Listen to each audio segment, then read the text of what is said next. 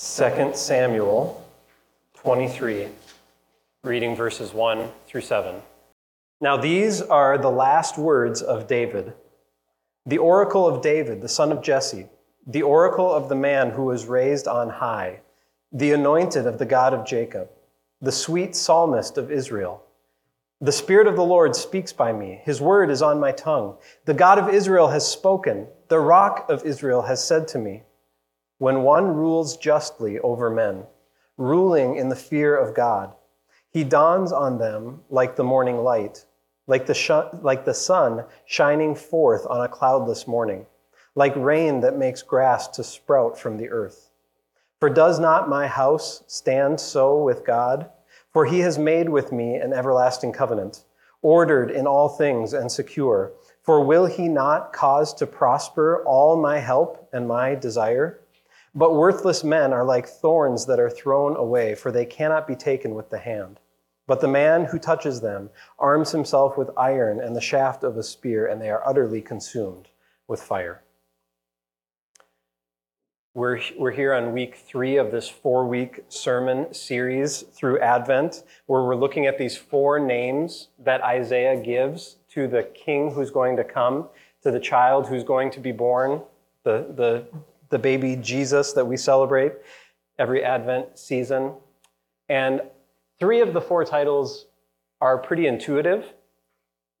It's easier to understand what Isaiah means when he says Jesus will be our wonderful counselor, that he'll be our almighty God, and that he'll be our Prince of Peace. Those are titles that make sense when we think about Jesus. But this one, Everlasting Father, is strange. Because Jesus is God the Son, he's not God the Father. So at first glance, you think, what is Isaiah talking about? Does he have his Trinity confused? How could the Son be the Father? And we can assume that Isaiah is not confused, that he does know what he's saying. And when Isaiah says that Jesus, this Son that's going to be born, will be our everlasting Father, he is not saying that the Son will be the Father. He understands the different roles within the Trinity. And so Jesus as our everlasting Father is in no way an attempt to replace God the Father and put God the Son in that place. What Isaiah is talking about here is Jesus' kingship. So this title of Father would be given to a king as supreme. And we see that in Isaiah 9. Ruth just prayed that to us a child is born, to us a son is given, and the government will be on his shoulder. Government or authority. The authority will be given to this child. He will reign as the king. And then at a verse or so later, it says, of the increase of his government, of the increase of his authority, there will be no end. And look in Isaiah chapter 22, when Isaiah is prophesying about another king who's going to take authority. Isaiah 22, verse 20, in that day I will call my servant Eliakim, the son of Hilkiah, and I will clothe him with your robe, and will bind your sash on him, and will commit your authority, the authority of a king, to his hand. And he shall be a father to the inhabitants of Jerusalem and to the house of Judah. So you can say of a king that a king rules over a people as a father has authority over children. And so when Isaiah says that this son will be an everlasting father, he's saying that this son will rule over his people like a father rules over his children. And he'll do this forever as an everlasting father. And so this sermon is a sermon about authority. And what we see in Isaiah is this future king who's going to come, and he's going to finally exercise authority the way that it is designed to be exercised.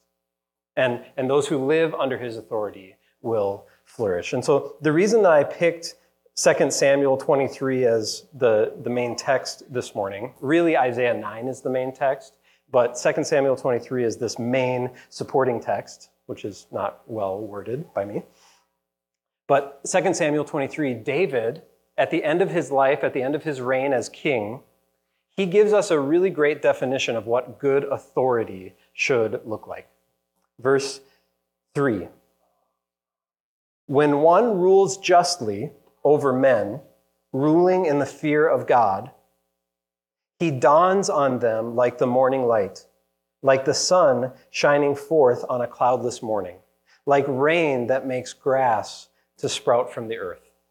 So David says, when one rules justly, when a king does his job well, when a person in authority leads well, his leadership to those under that leadership feels like a beautiful sunrise, feels like a gentle shower of rain that brings life.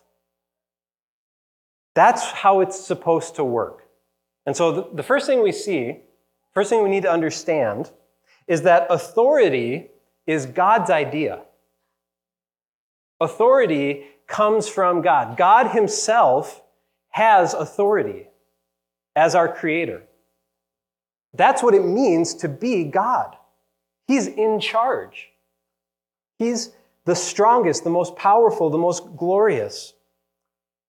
Isaiah says in Isaiah 45, verse 9, "Woe to him who strives with him who formed him, a pot among earthen pots. Does the clay say to him who forms it, 'What are you making?' Or 'Your work has no handles'?" God is the potter, we are the clay, and so God gets to make us. God gets to decide what kind of pot we are. And for us to say, "Well, why did you make me this way?" is absurd. He has authority as our creator. Psalm 95, 6 and 7, "Come, let us worship and bow down. Let us kneel before the Lord, our maker. For he is our God, and we are the people of his pasture and the sheep of his hand." He's God. We aren't. Our job is to kneel before him as our God, as our maker, as the one who has supreme authority in our lives. And this is how it's going to work for eternity. God is going to reign in authority over his people forever. Revelation 22, verse 3. John has this vision of heaven, and he says, "In heaven, the throne of God and of the Lamb will be in it, and his servants will worship him." In heaven, God will be the master, we will be the servants. He will be on the throne, we will be the worshipers.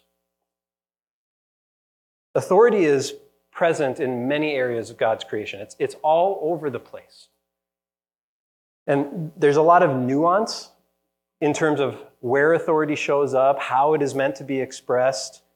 And we're not going to go into all the nooks and crannies of authority this morning, but I want to point out 3 areas where authority is prominent and especially relevant for us. And so these 3 areas that I point out, think of them as examples with principles that you could apply to other areas of authority. And the 3 areas of authority that I want to hit on are the home, the church, and the community. So God has designed that there would be healthy authority. It's God's plan that there would be healthy authority in the home, in the church, and in the community. So in the home. In Ephesians 5, Paul tells us that the husband is the head of the wife and that parents are given authority over their children. So if you have your Bibles, turn to Ephesians 5, verse 22.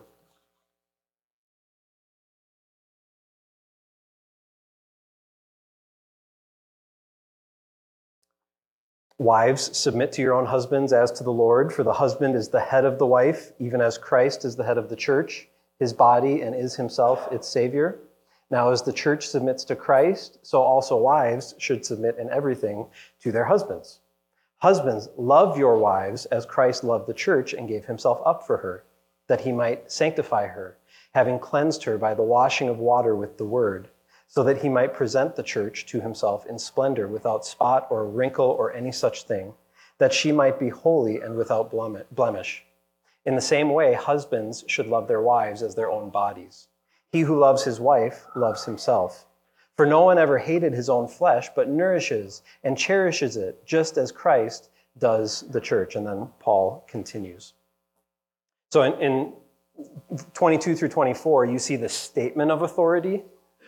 Husbands are the husband is the head of the wife. So here's authority stated. And then in verses 25 through 29, you see the responsibility of the husband to exercise healthy authority. So husband, you are in a position of authority. Love your wife as Christ loved the church. You are in authority, exercise that authority well. And again, in chapter 6, verses 1 through 3, we see this dynamic with parents over children. Children, obey your parents in the Lord, for this is right.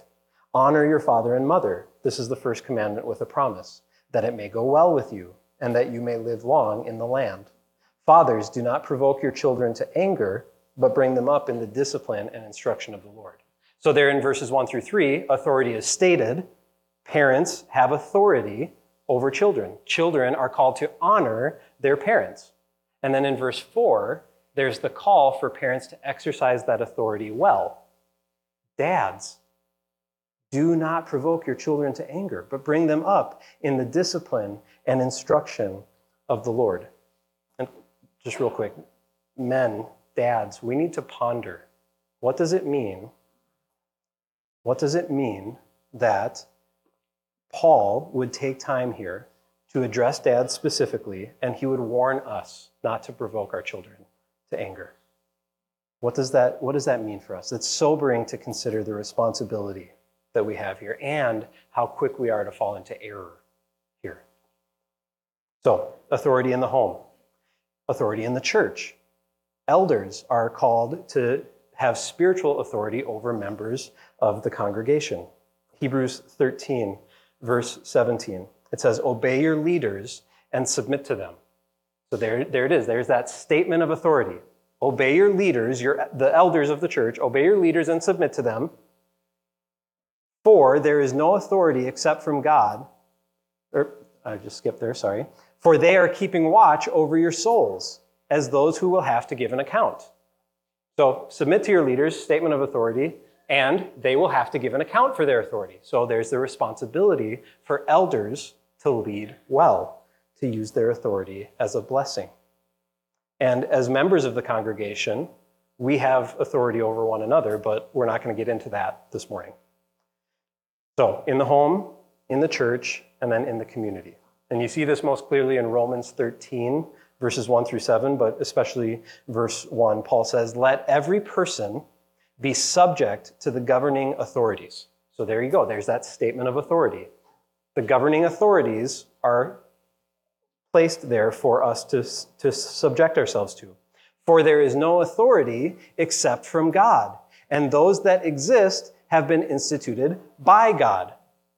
So we are called to submit to that civic authority, but they need to recognize that they're given that authority by God, and they better exercise that authority well. And this, of course, plays out on a local level, on a state level, on a national level. So my point here is this.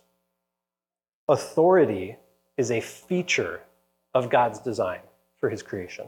It's not a bug. Authority is not something that has crept in after sin. Authority is written in to the way that the world is designed to work. Authority is not something that the Lord means to cast off and do away with in the new heavens, but rather something he means to redeem and restore. And so we have that picture of authority in 2 Samuel 23. This is what good authority ought to look like. It ought to be one who rules justly, ruling in the fear of God. And if someone rules that way, those who live under that leadership will experience it like a sunrise, like a gentle rain shower. God's design is for authority to be exercised in the home, in the church, and in the community in such a way that those under the authority flourish. When those in authority carry out their responsibility well, it's like this beautiful sunrise, this gentle rain shower. And I wouldn't be here preaching this sermon if that's how it went. So often it does not go that way. That is not our experience with authority. Like every other area of our lives, sin has warped and damaged authority. So we need to recognize authority is God's idea, but authority is regularly misused, abused, abandoned, rejected. Authority gone wrong is at the very heart of what happened in Genesis 3. That's where it all started. In Genesis 1 through 3, you have this picture. God has designed a world where he is the supreme authority. He is good and trustworthy, worth submitting to. And he's created Adam and calls Adam to work and to keep the garden. And then, out of Adam's rib, God creates Eve and gives Eve to Adam as his wife and as his helper. And he places both of them together in the garden where they are to exercise dominion or authority over God's creation. And in Genesis 3, it goes exactly wrong. You have the serpent, who is one of God's creatures, and he exerts influence that doesn't belong to him, and he uses that influence to deceive. And he's deceiving Eve, encouraging her to exercise authority that isn't hers. Eve, why don't you decide what's right and wrong? Why don't you decide not to listen to God? Eve, why don't you lead your husband with you into this deception? And Adam abandons his authority, abandons his responsibility. He stands idly by as the deadly serpent deceives his wife. And then he silently follows into rebellion by eating the fruit. And then, of course, Adam blames Eve for what's gone wrong, and Eve blames the serpent for what's gone wrong. And so ever since Genesis 3, humanity's relationship with authority has gone regularly and devastatingly wrong. In the home, where a husband is called to love his wife as his own body, to nourish and cherish her, so often he uses his headship to dominate his wife and to take from her. Where a wife is called to respect her husband, so often she mistrusts him or seeks to manipulate him. Where parents are called to raise their children in the nurture and instruction of the Lord, so often we abuse or neglect. And children who are called to honor their parents so often rebel against them. In the church, authority has gone wrong. Pastors and elders who are called to shepherd the flock of God instead behave like wolves who devour the flock. Or congregations don't respond well to their pastors and elders who lead faithfully. So again, I actually read this morning in my morning devotions, I read Hebrews 13, that verse that I just read. Obey your leaders and submit to them, for they are keeping watch over your souls as those who will have to give an account. Let them do this with joy and not with groaning, for that would be of no advantage to you. If you've existed in churches for any period of time, you've seen this. How many sheep have bloodied their shepherds and filled them and their families with groaning instead of joy? It happens in the community. History is largely the story of civic and political leaders using their authority to enrich themselves, to destroy their enemies, and to crush the weak. War and genocide and tyranny are the result of authority gone wrong. And just as often, you have citizens rebelling against good authority. So we can look through this lens of history and of our personal experience, and we can read 2 Samuel 23 and say, that is what good leadership looks like. That's what good leadership produces, but we don't see it very often. We have so few examples of leaders, of rulers who rule justly in the fear of the Lord, and of people who submit to that good rulership, that good authority, and are blessed by it. That is just not our experience. Instead of leadership that feels to those under it like a beautiful sunrise or a gentle rain shower that brings life and peace and joy, authority is so often a scorching sun that causes those under that authority to wither and languish. So, do you feel sufficiently depressed yet? What is our hope in the midst of all this failure at every level? In the home, in the church, in the community? Many people would listen to what I've said so far and say, this is why we need less authority. This is why we need less structure. Let's get rid of authority. Let's encourage freedom and autonomy. You leave me alone, I'll leave you alone. And Isaiah has better good news for us. Isaiah tells us, to us a child is born, to us a son is given, and the government or leadership or authority will be on his shoulder, and his name shall be called Everlasting Father. Of the increase of his government and of peace, there will be no end on the throne of David and over his kingdom. And so our calling as Christians is not to get out from under authority. Our calling as Christians is not to abolish authority.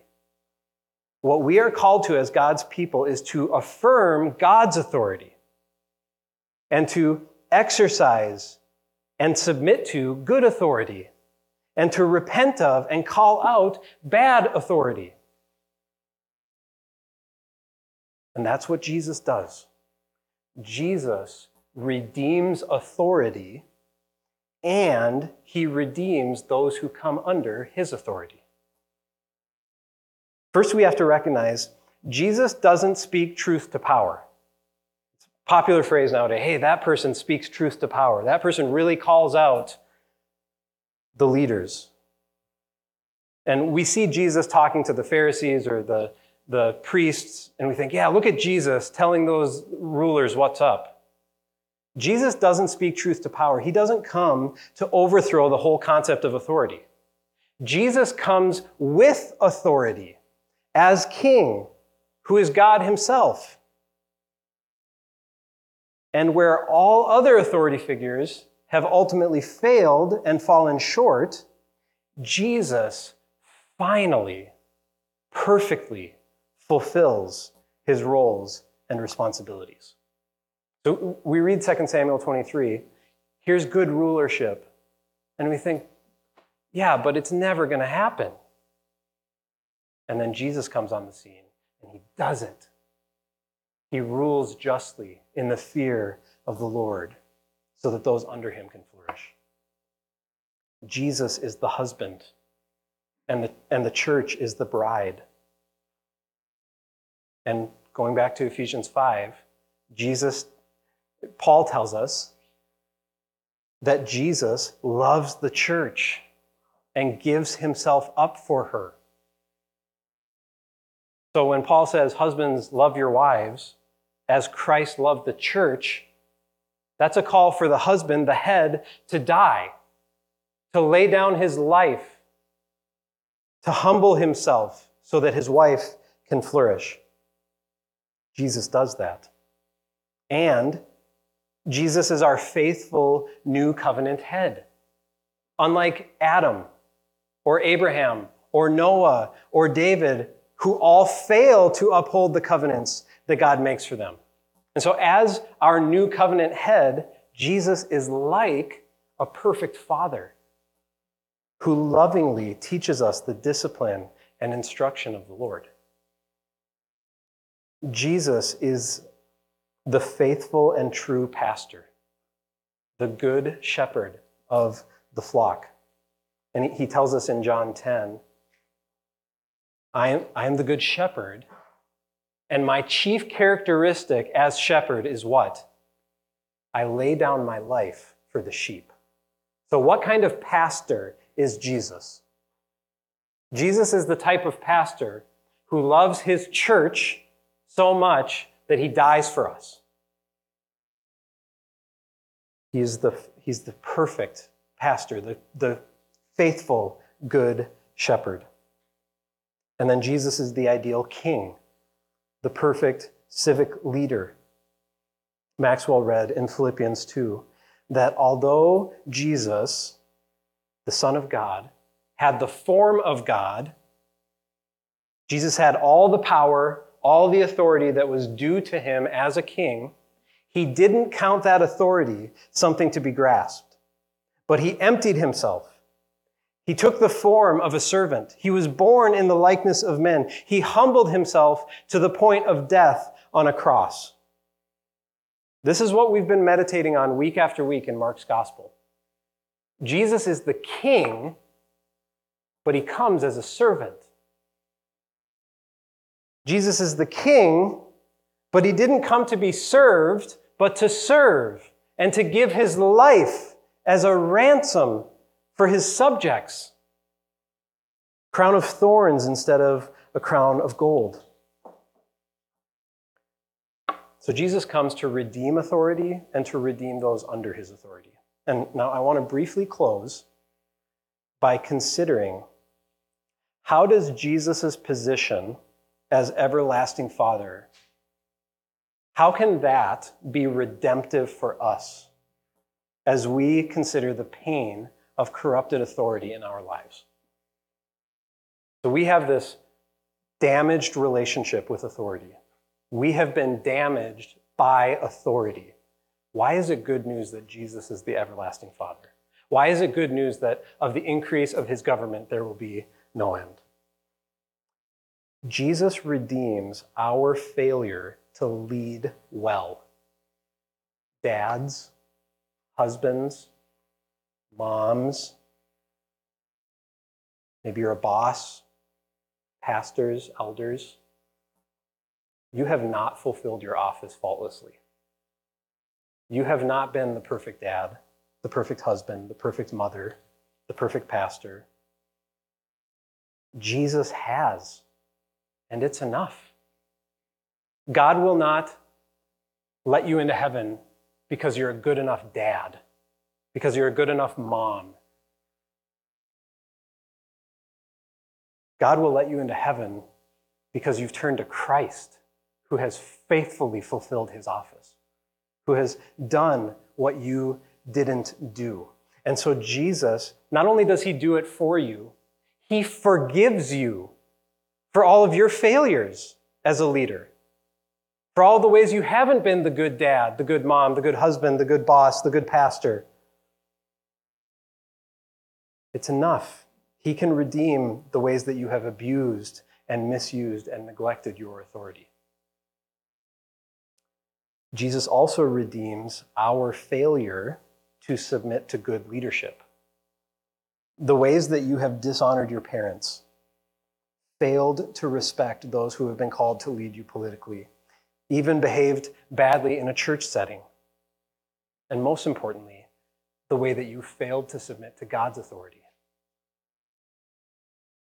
Jesus is your good shepherd, and he has laid down his life for you. Jesus also redeems the hurt that we experience under sinful leadership. So you have a husband or an ex-husband. You have a father, a boss, a pastor from your past, and they hurt you. They have not done what they should have done. They have not used their authority to bless you. Their authority has been a curse in your life. And Jesus redeems that hurt. Jesus is the faithful, gentle husband who loves you so much that he laid down his life for you. Jesus is the kind, generous father who cares for you, who creates a home for you, a safe place that you can come and rest, who has a seat at the table for you. Jesus is the good shepherd of the flock. Perhaps you've been bitten by wolves in the past. Jesus is the good shepherd. And Jesus is the righteous king. And then finally, Jesus redeems our hurt when our good leadership is rejected. Jesus knows what it is to be rejected as a husband, as a shepherd, as a parent, and as a king. I hadn't really made this connection before, but John chapter 1, part of John's prologue that I usually just kind of skip over, verses 10 through 12. It says, Jesus is the light of the world, the true light, which gives light to everyone, was coming into the world. Verse 9. He was in the world, and the world was made through him, yet the world did not know him.